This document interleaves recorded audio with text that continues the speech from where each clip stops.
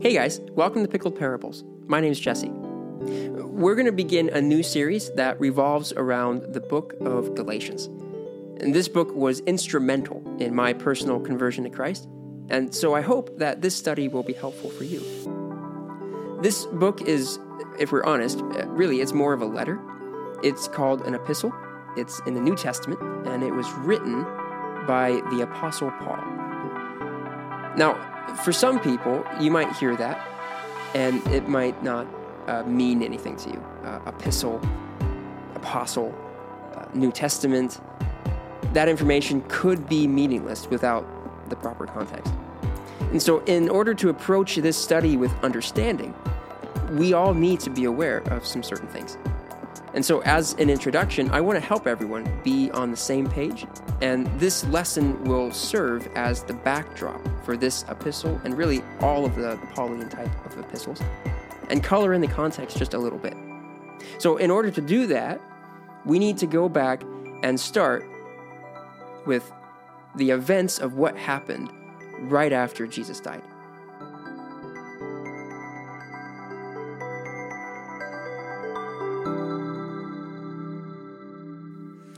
So the events right after Jesus' death, they're well documented and recorded, which is great because a lot of things happened in a short amount of time. And it can get a little bit messy if you don't have a chronological timeline of the events. So immediately after Jesus' death, the day of, this guy, he was a secret disciple of Jesus. He approached the Roman governor, his name was Pilate, and he asked if he could take Jesus' body away and bury it. When evening had come, since it was the day of preparation, that is the day before the Sabbath, Joseph of Arimathea, a respected member of the council, who was also himself looking for the kingdom of God, he took courage, that's an understatement, and went to Pilate and asked for the body of Jesus. Pilate was surprised to hear that he should have already died, and summoning the centurion, he asked whether he was already dead. And when he learned from the centurion that Jesus was dead, he then granted the corpse to Joseph. And Joseph bought a linen shroud, and taking Jesus down from the cross, he wrapped him in the linen shroud and laid him in a tomb that had been cut out of a rock. And he rolled a stone against the entrance of the tomb. Now, Mary Magdalene and Mary, the mother of Joseph, saw where Jesus laid. So this all took place on a Friday, the same day that Jesus had died. It was called the Day of Preparation because the next day was the Sabbath. It was on Saturday. And this particular weekend, the whole weekend was a holiday. So Jesus was buried in a tomb, but he wasn't given a proper burial. He wasn't given a ceremony simply because of the time constraint. Jesus died. It was getting close to the end of the day, and so they put him away, sealed up the tomb, and left him. So Mary Magdalene and another Mary, honestly, almost everyone was named Mary back then, but these two ladies watched where Jesus was buried so that they could come back later and give him the respected burial that they thought he deserved. So the next day was the Sabbath. It was Saturday. And the thing about the Sabbath for Jews was that observant Jews were not allowed to work that much. Very little work was allowed. So the ladies had to wait for Sunday. But while they waited, the Jewish leadership, remembered something that Jesus had said when he was alive. The next day, that is after the day of preparation, the chief priests and the Pharisees gathered before the Roman governor Pilate and said, "Sir, we remember how that impostor said while he was still alive, 'After 3 days I will rise.' Therefore, you should order the tomb to be made secure until the third day, unless his disciples go and steal away his body and then tell the people he has risen from the dead. And then the last fraud will just be worse than the first." And Pilate said to them, "Well, okay, you have a guard of soldiers. Go make it as secure as you can." So they went and made the tomb secure by sealing the stone and setting a guard. So just as a little more of a backdrop, the Jewish leadership saw Jesus' death as a personal victory, just politically speaking. But they were cautious. They wanted to be cautious because even though he was dead, they were still, oh, you hear that? It's the ice cream truck. Well, hold up. I got to get ice cream.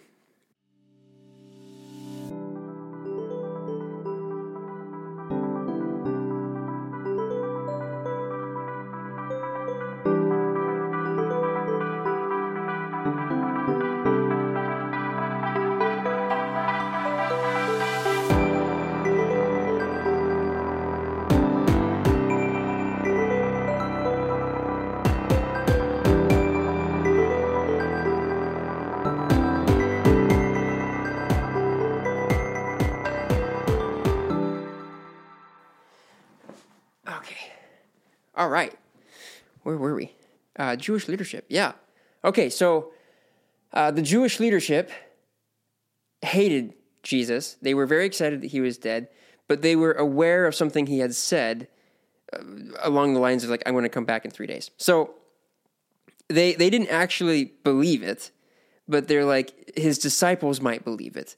And so they might try to steal Jesus' body and then say he's alive. And then that could just make all of our problems so much worse, because if he came back to life, people would obviously believe him. So we need to put up a guard. We need to seal the tomb. We need to make it as secure as we can.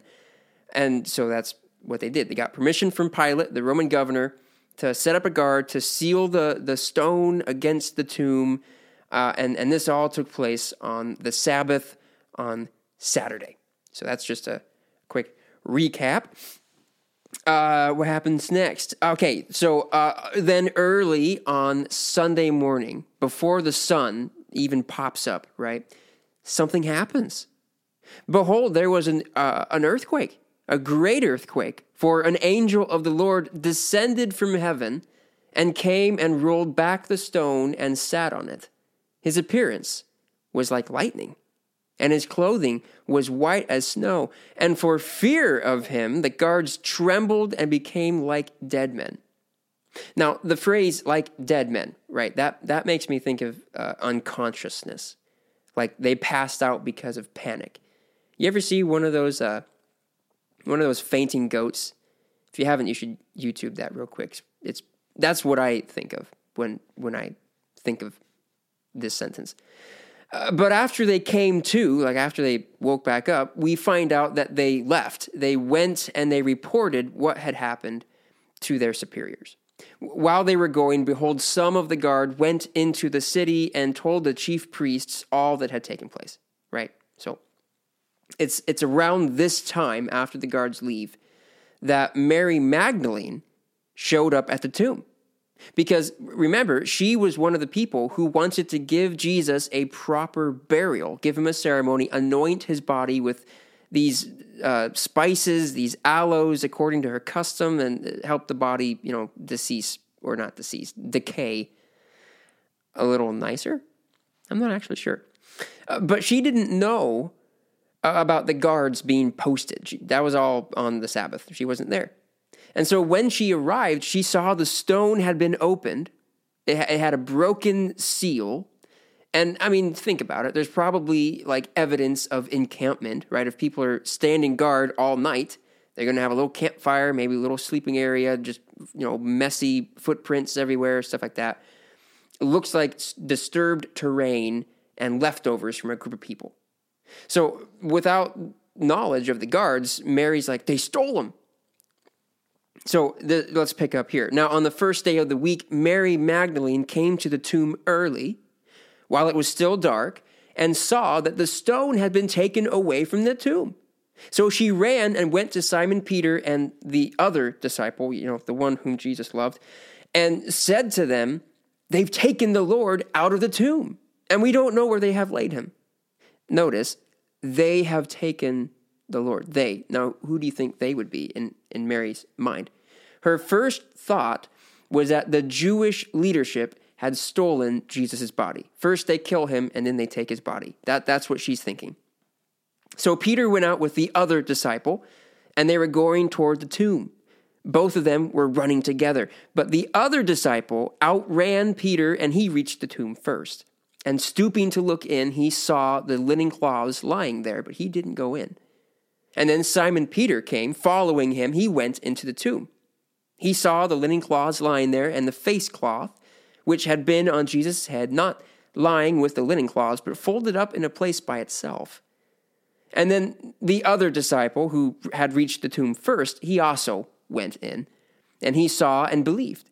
For as of yet they did not understand the scripture that Jesus must rise from the dead. And then the disciples went back to their homes. Now, while all of this is happening, the Jewish leadership is trying to figure out what to do. While they were going, behold, some of the guards went into the city and told the chief priests all that had taken place. And when they had assembled with the elders and taken counsel, they gave a sufficient sum of money to the soldiers. And they said, "Tell people that his disciples came by night and stole him away while you were asleep. And if this comes to the governor's ears, we will satisfy him and keep you out of trouble." So they took the money and did as they were directed. Now, it's a little shady. It's not exactly clear what is discussed in this council meeting, but the result was that the disciples somehow had to be involved, right? That was the mindset. That was kind of the concluded thought. So the disciples thought that the Jewish leadership had stolen Jesus' body, and then the Jewish leadership, they thought that somehow the disciples had stolen Jesus' body. So nobody really knew what was going on, but assumptions they were being thrown everywhere. Now, while it was still morning, more people went to the tomb. This time it was a group of women. They went to Jesus' tomb because they also wanted to prepare Jesus for a proper burial, but they weren't in the loop. So they hadn't heard of Jesus' disappearance yet. Let's hold up. Let me look at this. Let's back up a little bit to when Jesus was first buried. The women who had come with Jesus from Galilee followed and saw the tomb and how Jesus' body was laid. Then they returned and prepared spices and ointments. This was on Friday. Then on the Sabbath, they rested according to the commandment. That was Saturday. But on the first day of the week, on Sunday, at early dawn, so the sun has popped up, right? They went to the tomb, taking the spices that they had prepared. And they found the stone rolled away from the tomb. But when they went in, they didn't find the body of the Lord Jesus. Now, while they were perplexed about this, behold, two men stood by them in dazzling apparel. And as they were frightened and bowed their faces to the ground, the men said to them, "Well, why are you here? Do you seek the living among the dead? He's not here. He's risen.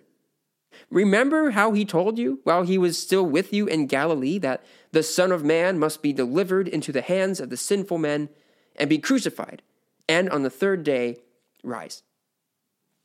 So they departed quickly from the tomb with fear and great joy and ran to tell Jesus' disciples. And behold, Jesus met them and said, "Greetings." And they came up and took hold of his feet and worshipped him. And then Jesus said to them, "Don't be afraid. Go and tell my brothers to go to Galilee, and there they will see me." So this is the first record of Jesus appearing to anyone after his death.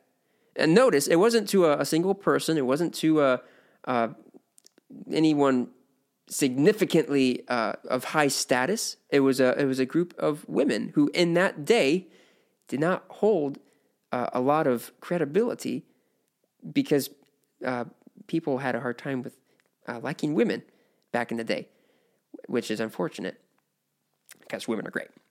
It reminds me of how when Jesus was born and the shepherds appeared to the shepherds, how shepherds came running into Bethlehem looking for the newborn child, saying, like, we've seen angels and all these crazy things. Shepherds also did not have a lot of credibility. And so it's interesting to me how God seems to really kind of work with those who don't have a lot of credibility. And that makes me feel kind of good about myself. But either way, the women saw Jesus and they were told to go tell the disciples. And so the women went to the disciples and told them that they had seen Jesus. Now, back at the tomb, good grief, this place was busier than a beehive on a Friday night, but it was a Sunday. Mary Magdalene goes back to grieve the loss of Jesus' body. She's heartbroken because she had just lost Jesus a couple days ago, and now she couldn't even give him a proper burial. So Mary stood weeping outside the tomb, and as she wept, she stooped to look into the tomb. And she saw two angels in white sitting where the body of Jesus had lain, one at the head, one at the feet. And they said to her, "Woman, why are you weeping?" And she said to them, "They've taken away my Lord, and I don't know where they've laid him." Having said this, she turned around and saw Jesus standing, but she didn't know that it was Jesus. Jesus said to her, "Woman, why are you weeping? Who are you seeking?" And supposing him to be the gardener, that is a loaded assumption. That is so fun if we could dig into that, but we have a lot to do, so we'll come back to that later. Supposing Jesus to be the gardener, Mary Magdalene said to him, "Sir, if you have carried him away, tell me, where have you laid him? And I'll go take him away." And Jesus said to her, "Mary." That's a callback to one of Jesus' teachings about how his sheep will recognize his voice. She turned to him and in Aramaic said, "Rabboni," which means teacher. And Jesus said to her, "Do not cling to me, for I have not yet ascended to the Father. But go to my brothers and say to them, I am ascending to my Father and to your Father, to my God and to your God." That's so fun that there's a lot of stuff. Okay, we're going to keep going. Mary Magdalene went and announced to the disciples, "I have seen the Lord," and that he had said these things to her. So after Mary Magdalene's encounter with Jesus, she also ran to tell the disciples. And so both the group of women come, and then Mary Magdalene comes, and they both give separate accounts of seeing Jesus. But the disciples, they just couldn't believe it. Now, it was Mary Magdalene and Joanna and the Mary, which one? The mother of James and the other women with them who told these things to the apostles. But these words seemed to them an idle tale, and they didn't believe them. Now, later in that day, two of Jesus' followers took a trip to a nearby village, and on the way, they had an interesting encounter. That very day, so this is again Sunday, two of them being disciples, were going to a village named Emmaus, about 7 miles from Jerusalem. And they were talking with each other about all the things that were happening. While they were talking and discussing together, Jesus himself drew near and went with them, but their eyes were kept from recognizing him, kind of like that whole deal with Mary Magdalene. And Jesus said to them, What is this conversation that you're having with each other as you walk?" And they stopped and stood still, looking sad. And then one of them, his name was Cleopas, answered Jesus, "Are you the only visitor in Jerusalem who doesn't know the things that have happened in these days?" And Jesus said to them, What are the things? And they told him, concerning Jesus of Nazareth, a man who was a prophet, mighty in deed and in word before God and all the people, and how our chief priests and our rulers delivered him up to be condemned to death, and they crucified him. We had hoped that he was the one to redeem Israel. And besides all this, it's now the third day since these things have happened. And some of the women in our company, they amazed us. They were at the tomb early this morning, and when they didn't find his body, they came back saying that they had seen visions of angels who said he was alive. And I mean, some of those who were with us went to the tomb and found it just as the women said, but they didn't see anything. And Jesus said to them, "Oh, foolish ones, and slow of heart to believe all that the prophets have spoken. Was it not necessary that the Christ should suffer these things and enter into his glory?" And beginning with Moses and all the prophets, he interpreted to them all the scriptures, the things concerning himself. So they drew near to the village to which they were going, and Jesus acted as if he were going farther. But they urged him strongly, saying, No, stay with us, for it's toward evening, and the day's now far spent. So he went in to stay with them. And when he was at table with them, he gave bread, and he broke it and blessed it, and gave it to them. And their eyes were opened, and they recognized him. But he vanished from their sight. And they said to each other, "Did not our hearts burn within us while he talked to us on the road, while he opened to us the scriptures?" And they arose that same hour and returned to Jerusalem. And they found the 11 and those who were with them gathered together, saying, "The Lord has risen indeed and has appeared to Simon Peter." And then they told what had happened to them on the road and how he was known to them in the breaking of the bread. So the two guys returned to the disciples, but before they could tell them about what had happened, they find out that apparently Jesus had appeared to Peter as well. So now Jesus is popping up everywhere. And in fact, Jesus wasn't done for that day. This is still Sunday. As they were talking about these things, Jesus himself stood among them and said to them, "Peace to you." But they were startled and frightened and thought that they saw a ghost. And he said to them, "Why are you troubled? And why do you have doubts arise in your hearts? Look, see my hands and my feet. It's me. Touch me and see, for does a spirit have flesh and bones that you see that I have?" And when he had said this, he showed them his hands and his feet. And while they were still disbelieving for joy and marveling, he asked them, "Do you have anything here to eat?" And they gave him a piece of broiled fish, and he took it and ate it before them. Now, unfortunately for this guy, one of the disciples was gone when Jesus visited the group. And when he came back, all the people were telling him, "Jesus has come to visit us. It's amazing. He's alive." But he wasn't really on board for it. Now, Thomas, one of the 12, called the twin, he was not with them when Jesus came. So the other disciples told him, "We've seen the Lord." But he said to them, "Unless I see in his hands the mark of the nails and put my finger into those marks and place my hand into his side, I will never believe." And 8 days later, that's a long time, Jesus' disciples were in sight again, and Thomas was with them. Although the doors were locked, Jesus came in and stood among them, and he said, "Peace be with you." And then he turned to Thomas. "Thomas, put your finger here. Just look at my hands.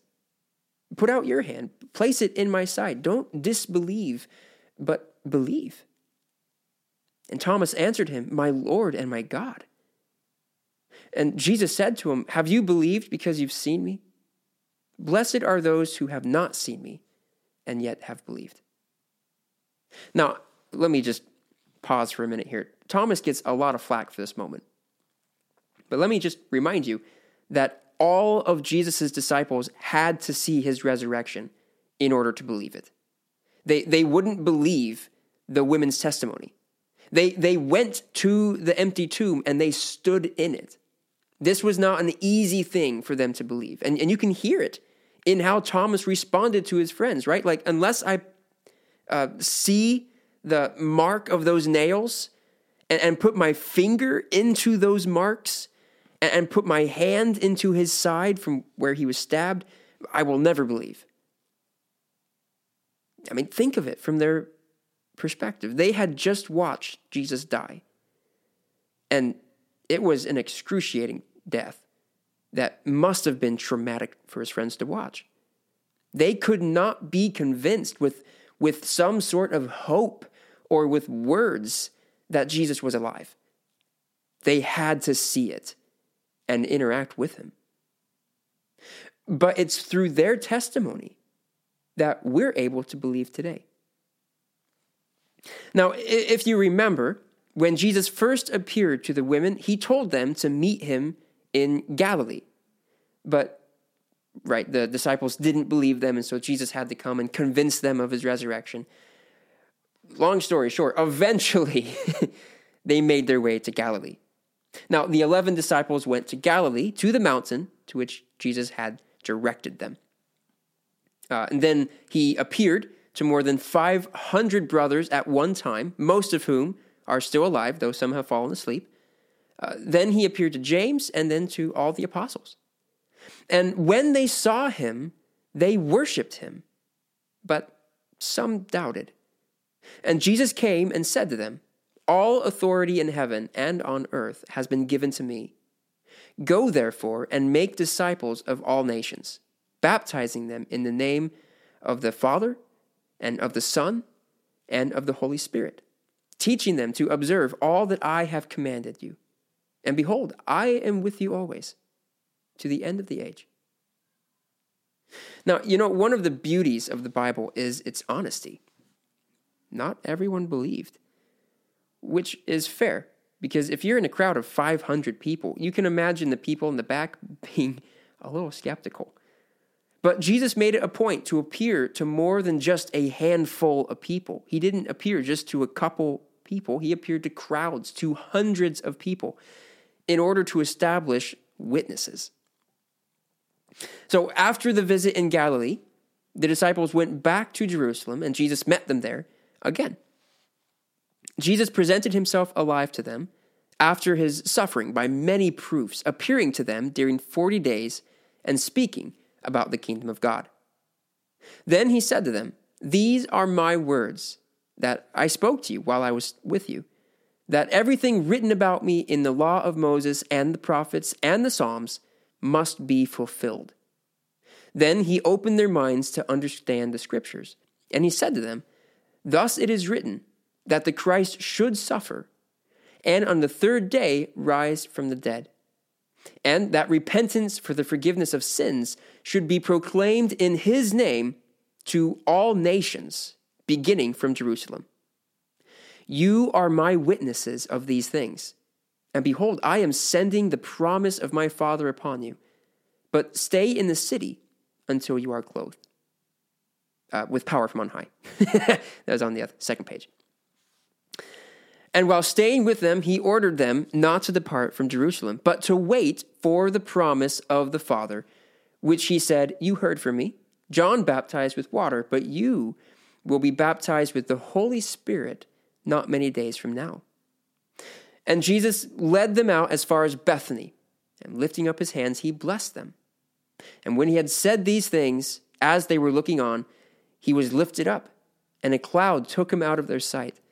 And while they were gazing into heaven as he went, behold, 2 men stood by them in white robes and said, "Men of Galilee, why do you stand looking into heaven? This Jesus, who was taken up from you into heaven, will come in the same way as you saw him go into heaven." And they worshipped him and returned to Jerusalem with great joy and were continually in the temple blessing God. So this was 40 days after his resurrection. Jesus ascended into heaven and he took his rightful place at the right hand of God. But he would one day return and formally become the Prince of Peace. But in the meantime, while we wait, the disciples had a mission that they were given. They were told to tell the world about the miracle of Jesus and how through Jesus, mankind can have a restored relationship with God the Father. And the cool thing about this is that Jesus didn't leave his disciples alone to carry out this mission. Because 10 days later, not many days from when he ascended, the Spirit of God rushed upon them and they became filled with the Helper, Holy Spirit. buckle up. This one might be hard. When the day of Pentecost arrived, that's a holiday, they were all together in one place. And suddenly there came from heaven a sound like a mighty rushing wind, and it filled the entire house where they were sitting. And divided tongues as a fire appeared to them and rested on each one of them. And they were all filled with the Holy Spirit and began to speak in other tongues as the Spirit gave them utterance. Now they were dwelling in Jerusalem Jews, devout men from every nation under heaven. And at this sound, the multitude came together, and they were bewildered because each one was hearing the disciples speak in his own language. And they were amazed and astonished, saying, "Are not these speaking? Are they not Galileans? How is it that we can hear each of us in our own native language?" This is the part that we need to buckle up for. "Parthians and Medes and Elamites and residents of Mesopotamia, Judea and Cappadocia, Pontus and Asia, Phrygia, Pamphylia, Egypt and parts of Libya belonging to Cyrene, and visitors from Rome, both Jews and proselytes, Cretans and Arabians. We hear them telling in our own tongues the mighty works of God." And all were amazed and perplexed, saying to one another, "What does this mean?" Well, it meant that God wanted the world to hear the gospel of Jesus Christ, and that he was partnering with people to do it. Starting in Jerusalem. Wow, okay. We're going to have to work on that. Starting in Jerusalem and working outward, the message of Jesus was shared. It was really proclaimed. But this proclamation was met with all kinds of opposition. And one opposition was named Saul. He was this super zealous guy who just held to his beliefs, and his beliefs was that the church was a heretical sect of Judaism. And so he persecuted the church and led campaigns against her. And there arose on that day a great persecution against the church in Jerusalem. And they were all scattered throughout the regions of Judea and Samaria. Notice that's north and south, so that's going outward from Jerusalem. And they were, I read that already, except for the apostles. They didn't scatter. But Paul was ravaging the church and entering house after house, dragging off men and women and committing them to prison. Now, Saul, still breathing threats and murder against the disciples of the Lord, went to the high priest and asked him for letters to the synagogues at Damascus, so that if he found any belonging to the way, as it was known, men or women, he might bring them bound to Jerusalem. Now, as he went on his way, he approached Damascus, and suddenly a light from heaven shone around him, and falling to the ground, he heard a voice saying to him, "Saul, Saul, why are you persecuting me?" And he said, Who are you? Who are you, Lord?" And he said, "I am Jesus, whom you're persecuting. Rise, enter the city, and you will be told what you are to do." The men who were traveling with Paul, that's a little sneak peek of his name later. The men traveling with Saul stood speechless, hearing the voice, but seeing no one. Saul rose from the ground, and although his eyes were open, he couldn't see. So they led him by the hand and brought him into Damascus. And for 3 days he was without sight, and he neither ate nor drank. Now there was a disciple at Damascus. His name was Ananias. And the Lord said to him in a vision, "Ananias." And he said, "Here I am, Lord." That's very reminiscent of some Old Testament stories.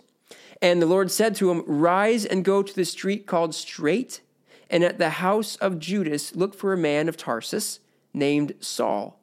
For behold, he is praying. And he has seen in a vision a man named Ananias come in and lay his hands on him so that he might regain his sight." You ever think about how much you could think about just sitting in a dark room? Imagine Saul being blind for 3 days, having just this incredible experience, and you can't see, you just think. He must have had so much to think about. But Ananias answered, Lord, I have heard from many about this man, how much evil he has done to your saints in Jerusalem, and here in Damascus he has authority from the chief priests to bind all who call on your name. But the Lord said to him, Go, for he is a chosen instrument of mine to carry my name before the Gentiles and kings and the children of Israel. For I will show him how much he must suffer for the sake of my name.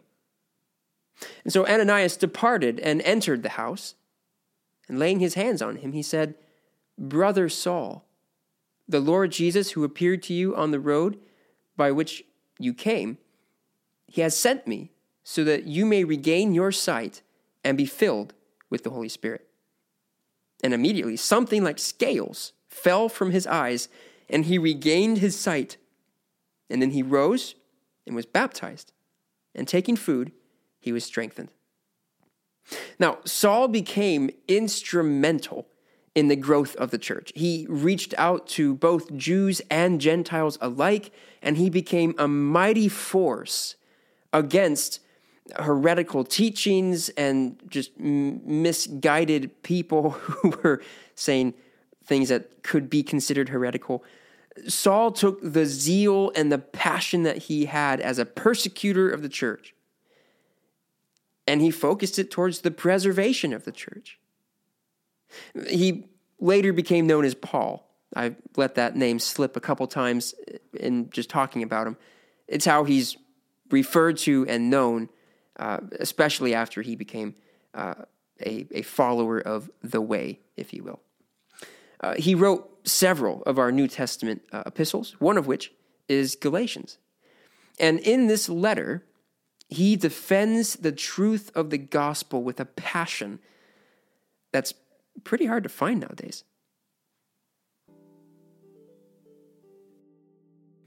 We're going to be learning a lot about this guy, Saul, also known as Paul, because he became really helpful and really important to the church because of his zealous guard for truth. Several of his letters are addressing specific heresies that were popping up in the church, and he was trying to right the ship before any permanent damage was kind of sustained to the church. The men who first led the church were all doing it out of a testimony. They were witnesses to Jesus' resurrection, and they had a mission to reach the world with their witness, Saul included. So next week, we'll get closer to Galatians as we learn more about Saul and his purpose for writing a letter to the churches in Galatia. But thank you for joining me today. This was a lot of fun. And until next week, we'll talk to you later.